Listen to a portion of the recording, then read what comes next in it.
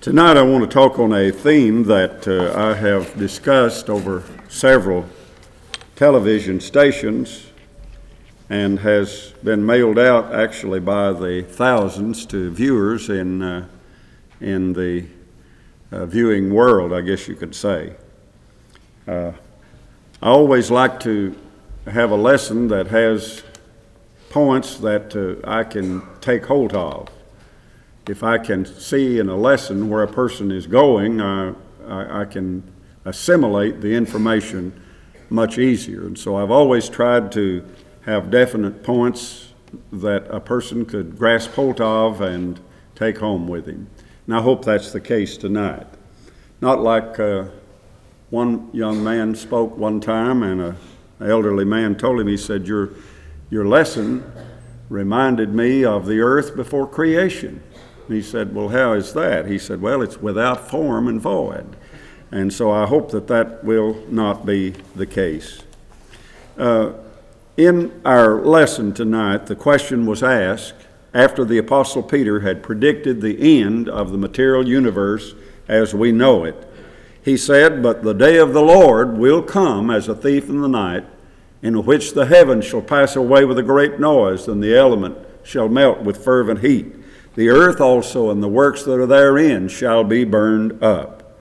And based upon that premise, that is, that the Lord will come, the heavens will pass away, the elements melt, the earth shall be burned up with its works. Peter asked this question, what manner of persons ought you to be?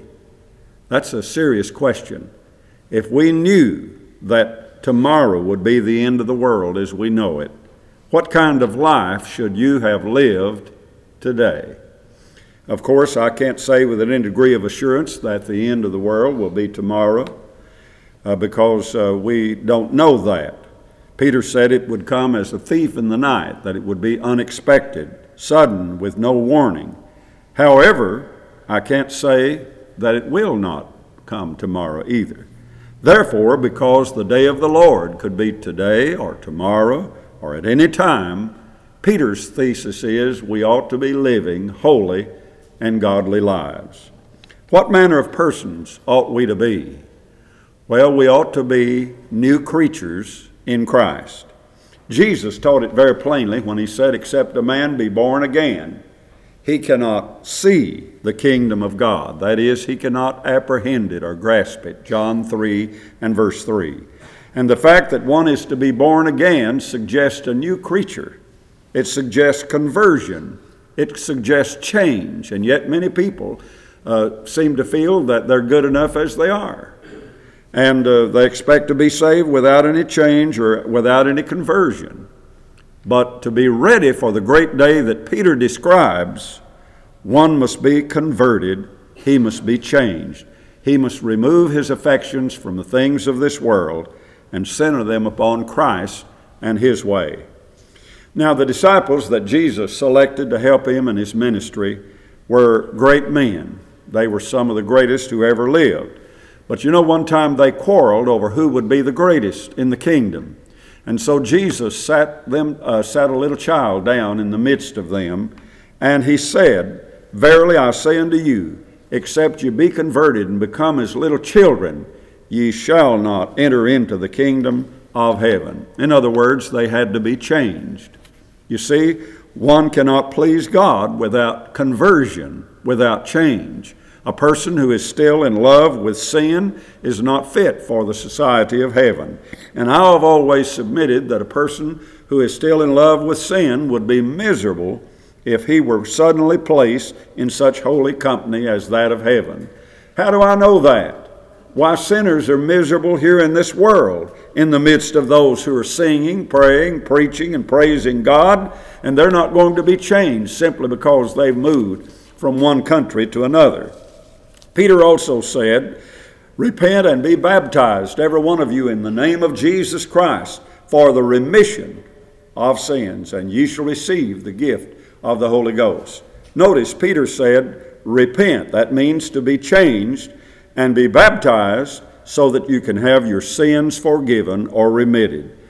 Again, in Acts 3:19, he said, "Repent ye therefore and be converted, that your sins may be blotted out." Now, the revision renders that, "Repent ye therefore and turn again." Baptism is the turning act by which a person is transferred out of a state of alienation with God into a state of reconciliation with God. A person can't go to heaven with his sins. They must be blotted out, Peter says. They have to be remitted. That is, one must change his purposes or aims and change his state of being. Now, there are many today who feel like they're good enough, and that's a very dangerous ground to occupy, because a person who feels like he's good enough is not going to make any effort to change.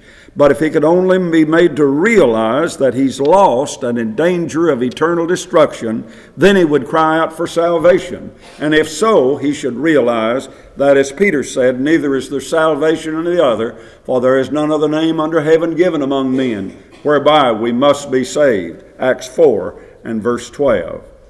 The Apostle Peter said, "Therefore, if any man be in Christ, he's a new creature. Old things are passed away. Behold, all things are become new." Now, it makes no difference how morally good a person is. If he's not in Christ, he's not a new creature, because he said that if any man be in Christ, he's a new creature. Now, the Lord has taught us the importance of being in Christ in the example of Cornelius in Acts the 10th chapter. Here was a man that the Bible describes as a devout man, one that feared God, one that gave much alms, a man who prayed always, and also this man had seen an angel. And yet, with all of this good record, the angel said to him, "Send men to Joppa, call for one Simon, whose surname is Peter, and he shall tell thee words whereby thee and thy house shall be saved." Now, certainly a person who needs to be saved is lost, isn't he? And so he needed to hear words whereby he could be saved. Now, why call for Simon Peter? Well, he was one of the ones who stood over there on the mountain and heard Jesus give the Great Commission, when he said, "All power is given unto me in heaven and in earth. Go ye therefore and preach the gospel to every creature. He that believeth and is baptized shall be saved. He that believeth not shall be damned." Mark 16, 15, and 16, and also Matthew 28 and verse 18. Now, Cornelius was a good moral man from the standpoint of works, but he was not in Christ. And the Bible affirms that there is no salvation out of Christ, and there is none other name given among men whereby we must be saved. So what happened when Peter arrived? Well, you remember that Cornelius met him at the door. He had his family and his friends all gathered there.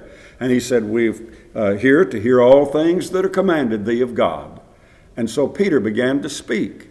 And you remember what happened, how that as he began to speak, the Bible says the Holy Spirit fell on Cornelius and his house. They spake in tongues, which gave Peter evidence of the fact that they had received manifestation of the Holy Spirit, the gift of the Holy Spirit. And so the Bible says, "Who can forbid water, that these should not be baptized, to have received the Holy Ghost as well as we?" Now, the reason they received the Holy Spirit was to evidence to Peter, who was a devout Jew, and a pretty hard-headed one at that they too were candidates for salvation, even though they were Gentiles. And so when Peter saw that evidence, he said, I couldn't withstand God. I can't stand up in the face of God and say they're not worthy, because they received the like gift as we did. And so he says, he commanded them to be baptized in the name of the Lord Jesus. Now observe, if you will, that Cornelius' good deeds were not condemned, but he had to enter Christ and do his deeds in order to have the promise of eternal reward. And that's because of the scripture we quoted last night in Colossians 3 and verse 17, which says, "And whatsoever you do in word or deed, do all in the name of the Lord Jesus, giving thanks to God and the Father by him." We have to do that by the authority of Christ. Now, in order to be very clear about this, I want to illustrate what we're talking about. Let's suppose that Over here somewhere, and of course the people here in California can understand this illustration, I think. Let's suppose that there are two vineyards side by side. We're going to say that these belong to Mr. A and Mr. B. And there's a man who hires out to work in this vineyard. And Mr. A says, if you'll go work in my vineyard today, I don't know what the going wage is, but let's say that he says, I'll pay you $50 if you'll work in my vineyard today. And so the man goes over there and begins to work. And as he works, he looks across the road over here to Mr. B's vineyard. And there's some people over there that he recognizes. And they, the workers, call to him and say, come over here, work with us. So he goes across the road and he works all day in Mr. B's vineyard. And then at the end of the day, he comes to Mr. A and he says, I want my reward. I want my wages that I've worked for. And Mr. A says, well, you didn't work in my vineyard. You go over there to the man that you work for. And he goes over to Mr. B and asks for his wages. Mr. B says, I didn't hire you. Go to the man that hired you. And so the poor man goes away without any reward for his labor. That's a pitiful picture, isn't it? But that's the picture of the moral man. He's doing good deeds, it's true. But you know, he's not enrolled in the Lord's vineyard. He's not working for the Lord. And the devil hasn't offered any reward. And so his is lost. His good deeds go unrewarded. Because the Bible says, whatever you do in word or deed, do all in the name of the Lord. Now, since it's so important to enter Christ and work in His kingdom or in His vineyard, the question tonight must be, how do we get into Christ? How do we enter Christ? The Apostle Paul said, if any man be in Christ, he's a new creature. Old things are passed away. Behold, all things are become new. Well, I want to try to tell you tonight how to get into Christ. And I want to try to make it so plain that you can't help but understand how we get into Christ. I'm going to let this circle here represent how we get into Christ. Let's say that this circle represents that fellowship being in Christ, where there is no condemnation, Romans 8:1 said. All right, we have to hear the gospel, don't we? Because the Bible says faith cometh by hearing, and hearing by the word of God. That's in Romans, the 10th chapter and verse 17. Not only must we hear, we have to believe in Jesus Christ. Jesus said, if you believe not that I am He, you shall die in your sins. We have to repent or turn away from all known sin. Jesus said, except you repent, you shall all likewise perish. We have to confess Christ, because Matthew 10 and verse 32 says, whosoever therefore shall confess me before men, him will I confess also before my Father which is in heaven. And finally, we must be baptized. But now look here. We find over in Romans, the 10th chapter, in verses 9 and 10, the Apostle Paul said that if thou shalt confess with thy mouth the Lord Jesus, and shalt believe in thine heart that God hath raised him from the dead, thou shalt be saved.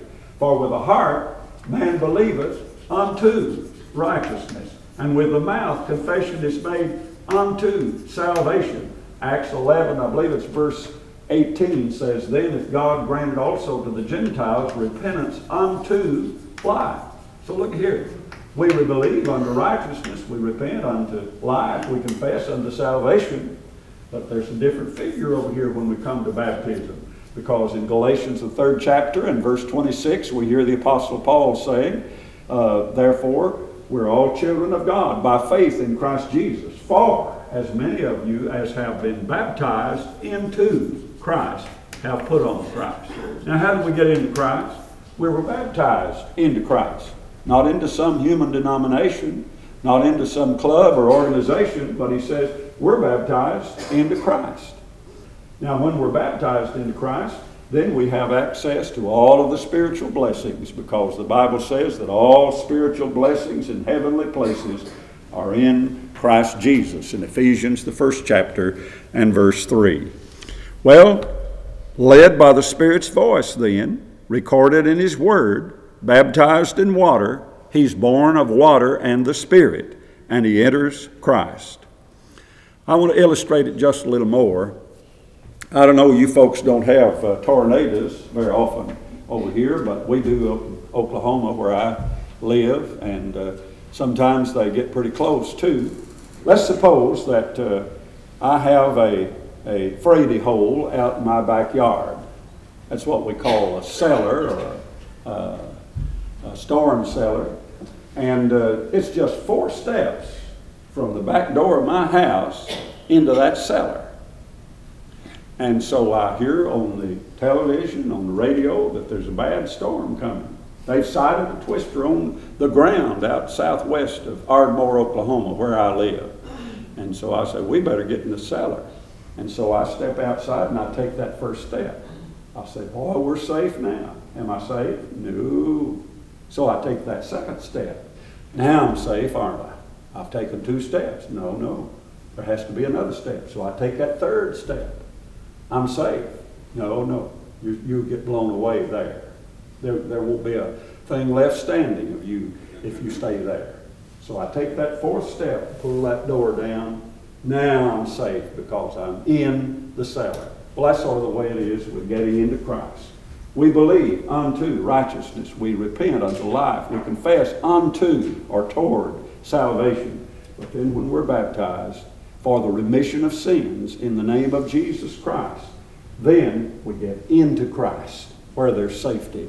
We read over there then in Romans 8:1 where the Apostle Paul says, there is therefore now no condemnation to them which are in Christ Jesus, who walk not after the flesh, but after the Spirit. I read also there in 2 Peter 2:2 where Peter says, as newborn babes desire the sincere milk of the Word, that ye may grow thereby. Now I'm a new creature in Christ. And Paul said, if any man be in Christ, he's a new creature. Well, after conversion, of course, you have to be faithful, because in Revelation 2:10 he said, be thou faithful unto death, and I will give thee a crown of life.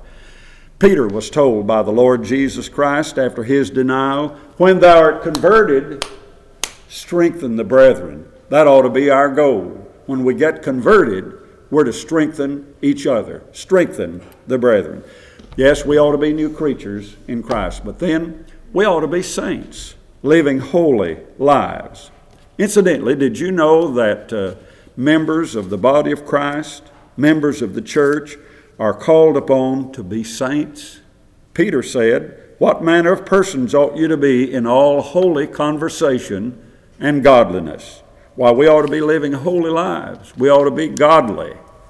The world seems to think of a person today who is a saint as someone who's been dead hundreds of years and he's, quote, canonized. And that means that someone who has been designated as a saint by somebody over there in Rome, Italy. But I submit that's not the Bible concept of the word saint. No, a saint is simply one who has been set apart to do God's will. And that's what sanctification means, to be set apart to do God's will. Paul addressed his letter in 1 Corinthians 1 and 2 to the church of God which is at Corinth, to them that are sanctified in Christ Jesus. Listen now, called to be saints. So we're not just candidates for sainthood. We are saints by virtue of the fact that we're in the body of Christ. What manner of persons ought you to be? We ought to be saints. That is, people who are set apart, sanctified, using our bodies, our money, our talents, our efforts for the kingdom of God. Now the Apostle Paul said in 1 Corinthians 6 and verse 9, know ye not that the unrighteous shall not inherit the kingdom of God? Well, a lot of people don't know that today, that the unrighteous shall not inherit the kingdom of God. And then he goes further, be not deceived. Neither fornicators, nor idolaters, nor adulterers, nor effeminate, nor abuse themselves with mankind, nor thieves, nor covetous, nor drunkards, nor revilers, nor extortioners shall inherit the kingdom of God. Well, what happens to people who have committed these sins? Listen now, carefully. Such were some of you. Such were some of you, but you're sanctified, you're justified, you're washed, you're sanctified, justified in the name of the Lord Jesus and by the Spirit of our God. In other words, they had been saved through their obedience to the gospel, and they've been changed, and now they're no longer these kinds of people. They're forgiven. Yes, we ought to be people who shun the works of the flesh. Paul gets specific about what the works of the flesh are. Listen, now the works of the flesh are manifest, made plain, in other words, which are these: adultery, fornication, uncleanness, lasciviousness, idolatry, witchcraft, hatred, variance, emulations, wrath, strifes, heresies, envyings, murders, drunkenness, reveling, and such like. Paul didn't name all the sins, but he said anything like that, of the which I tell you before, as I have told you in time past, that they which do such things shall not inherit the kingdom of God. That's in Galatians 5:19 through 21. Now, if you want to be the kind of a person who would please God at the coming of our Lord Jesus Christ, the Bible calls upon you to come out from the world and be separate. Over in 2 Corinthians 6 and verse 17, he said, "Wherefore come out from among them, and be ye separate, saith the Lord, and touch not the unclean thing, and I'll receive you, and I'll be a father to you, and you'll be my sons and daughters, saith the Almighty." And then in the next chapter, 7 and 1, he says, "Having therefore these promises, dearly beloved, let us cleanse ourselves from all filthiness of the flesh and of the spirit, perfecting holiness in the fear of God." Well, it's clear that while we must live in this world, we're not to be of the world. See, there's a difference in being in the world and of the world. We ought to live holy lives, which is what a saint is, a Christian who lives a holy life. I visited a congregation in South Carolina a few years ago. There was a brother there in this congregation who had, if I'm not mistaken, 18 children, and all of them were members of the church. And he got up and spoke that night, and he said, "You know, brethren, we're all going to see the Lord when he comes." But he said, unless you live a holy life, you're not going to see God. Because over here in Hebrews, the 12th chapter and verse 14, the Bible says, "Follow peace with all men and holiness, without which no man shall see the Lord." Revelation 1 says that when Jesus comes, every eye shall see him, but you won't see God if you don't live a holy life. But then we also ought to be workers in the vineyard of the Lord. Jesus taught a parable in the 20th chapter of Matthew and verse 1. "For the kingdom of heaven is likened to a man that is an householder, which went out early in the morning to hire laborers into his vineyard." Now the steward, well, evidently the householder went out about 6 o'clock in the morning and began to hire laborers in his vineyard. And in this vineyard, which was a plantation of vines that was hedged in by walls and ditches and cleared of stones and cultivated, they had grapevines. And so, needing more help, he went back at 9 o'clock. He went back at 12 o'clock at noon. He went back at 3 o'clock, still trying to hire labor into his vineyard. And finally, at 5 o'clock in the afternoon, when the sun was way over yonder in the western horizon, the 11th hour, he was trying to hire laborers into his vineyard. And in this parable, all who had worked received the same reward at the end of the day. Jesus said that's the way the kingdom of heaven is. That's the way the church is. God wants laborers in his vineyard. He has no need for idlers or loafers. And if you want God, the householder, to reward you, then you must enter his vineyard. And then you have to work till set of sun. That is, until your life is over. And you know, here's the beautiful part to me. This is beautiful part. If you hear that call at the 11th hour, that is the sunset of life. Even if life for you upon this earth is almost over, God called you to work in his vineyard, and if you'll enter and work, then you'll receive the same reward as the others, which is eternal life. Isn't that beautiful? You know, I'm thankful that I can preach a gospel like that. Some years ago, I was preaching on television, and a lady called me and said, I wish you would visit my mother, who is in a nursing home. She said she likes to hear you preach, and I think it would do her so much good if you would go see her. So I went over to see her. She was sitting out on the porch in a rocking chair. She looked beautiful, like a beautiful picture of a godly lady. And so I began to talk to her about the gospel, about the church, about old-time gospel preachers and meetings. Finally, this lady spoke up. She said, Brother Elmore, I'm going to be fair with you. She said, I've never been baptized. I said, oh my. I said, well, you need to do that, because she was up in her 80s. And she said, well, I want to. But she said, I've had a heart attack. And she said, that has prevented it. And I said, oh, well, we need to take care of that. She said, well, just as soon as I'm able, I want to do that. And I said, well, now listen, as soon as you are able, you give me a call, and we'll take care of that. And I figured, probably that would be the end of it, because I thought, well, probably she'll never call me again. One day, not long after that, the telephone rang, and her daughter said, could you baptize my mother?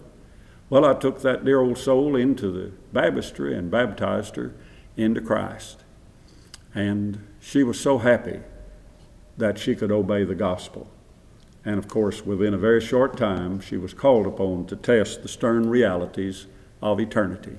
But I'm thankful that I can preach a gospel that offers hope, and Jesus' gospel does offer hope. Now, I want to say one little thing right here. I don't have any evidence that these people rejected that call time and time again, and then at the 11th hour, they came to Jesus. But I would do that. I would obey the gospel if I were in the 11th hour of my life here upon this earth. Are you working for the Lord? Are you zealous of good works as commanded in Titus 2:14? Are you ready unto every good work? Titus 3:1. Are you full of good works? Acts 9:36. Are you careful to maintain good works? Titus 3:8.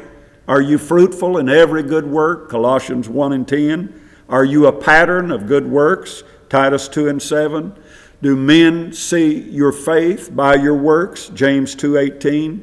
Do men see your good works and glorify your Father which is in heaven? Matthew 5:14. Let's get a little more specific. Do you visit the fatherless and the widows in their affliction? James 1:27. Sometimes people say, oh, I can't stand nursing homes. I can't stand hospitals. Well, I don't imagine the people who are there like it either, but the Bible says we're to visit. Do you feed the hungry, give drink to the thirsty, take in strangers, clothe the naked, visit those who are sick and in prison? Probably for righteousness' sake, as Jesus commands. Matthew 25:35 and 36. Do you give attendance to reading God's Word? I've often felt that if a person will come to every church service, every gospel meeting, read the Bible every day, and pray every day, there's not much else that needs to be done for him, because he'll learn what it is to be a Christian. But if you don't do that, I don't know that there's anything that can be done for you. Now, do you study to show yourself approved unto God? 2 Timothy 2:15. Do you desire the sincere milk of the Word? 2 Peter 2:2. Do you attend the services of the church? Hebrews 10:25. Do you break bread on the first day of the week? Acts 20:7. Do you pray without ceasing? 1 Thessalonians 5:17. We ought to be workers in the vineyard of the Lord, because the Bible teaches that at the final day, we're going to be judged out of the books of God according to our works. That's in Revelation 20 and verses 12 and 13. And then we ought to be expectantly looking for Christ's return. In this passage that we read a few minutes ago, he says, what manner of persons ought you to be? Peter says we are to be looking for and hasting unto the coming of the day of God. That's in 2 Peter 3, verses 11 and 12. Now, the dictionary defines look for as to search for, to expect. So are you expecting Christ? We may know about him, but are you expecting him? The Bible says in Hebrews 9:28, so Christ was once offered to bear the sins of many, and unto them that look for him shall he appear the second time without sin unto salvation. Are we looking for Jesus? That is, expecting him? We may know all about the second coming of Christ. We may be familiar with the prophecies about his coming, but are we looking for him? Are we expecting Jesus with eager anticipation? Could we say with the Apostle Paul that we love his appearing, 2 Timothy 4:8? And over there in the last chapter, the last book, almost the last verse of the Bible, we hear the Apostle John say, even so, come, Lord Jesus. What manner of persons ought we to be? We ought to be expectant. We ought to be living as though Jesus could come at any moment, for truly he could. Lastly, tonight I want to say we ought to be prepared for death. We ought to be living as though this were the last day of life, because it truly may be. The Bible constantly reminds us of the brevity of life. Psalm 103:15 says, as for man, his days are as grass, as the flower of the field. So he flourisheth, for the wind passeth over it, and it is gone, and the place thereof shall know it no more. And then in Job 14:1, man that is born of woman is a few days and full of trouble. He cometh forth as a flower and is cut down. He fleeth also as a shadow and continueth not. And then there's Peter, who said, all flesh is as grass, and the flower of man, and the glory of man as the flower of the grass. And the grass withereth, and the flower thereof falleth away, but the word of the Lord endureth forever. James said, what is your life? It is even a vapor that appeareth for a little time, and then vanisheth away. Have you ever gotten up early in the morning, you see a little fog out on the over the horizon, and then as soon as the sun comes up, that fog just vanishes? James said that's the way your life is. And daily observation teaches us that this is true, because death and decay are written all around us. Someone said the old will die and the young must die. Soon, very soon, for some who are here this evening in this service, this old mortal coil must be shuffled off, and the door of death must be entered. And 5 seconds after death, my friends, it won't matter what kind of a house you've lived in, what kind of clothes you've worn, what kind of a car you drove, what your bank account was, what your educational attainments were. All of that's going to fade into utter insignificance, and there's going to be only one thought preeminent in your mind, and that is, have I lived in such a way as to perpetuate myself in the memory of God?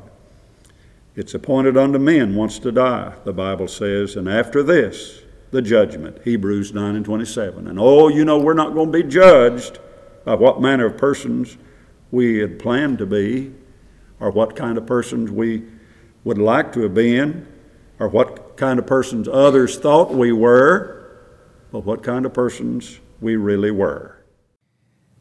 We thank you for listening to our podcast put on by the Church of Christ at 2215 Plans Road in Bakersfield. If you would like any additional information, or you would like to receive a free Bible correspondence course by mail, please email us at info@churchofchristbakersfield.com. Our service times are Sundays at 10:30 a.m.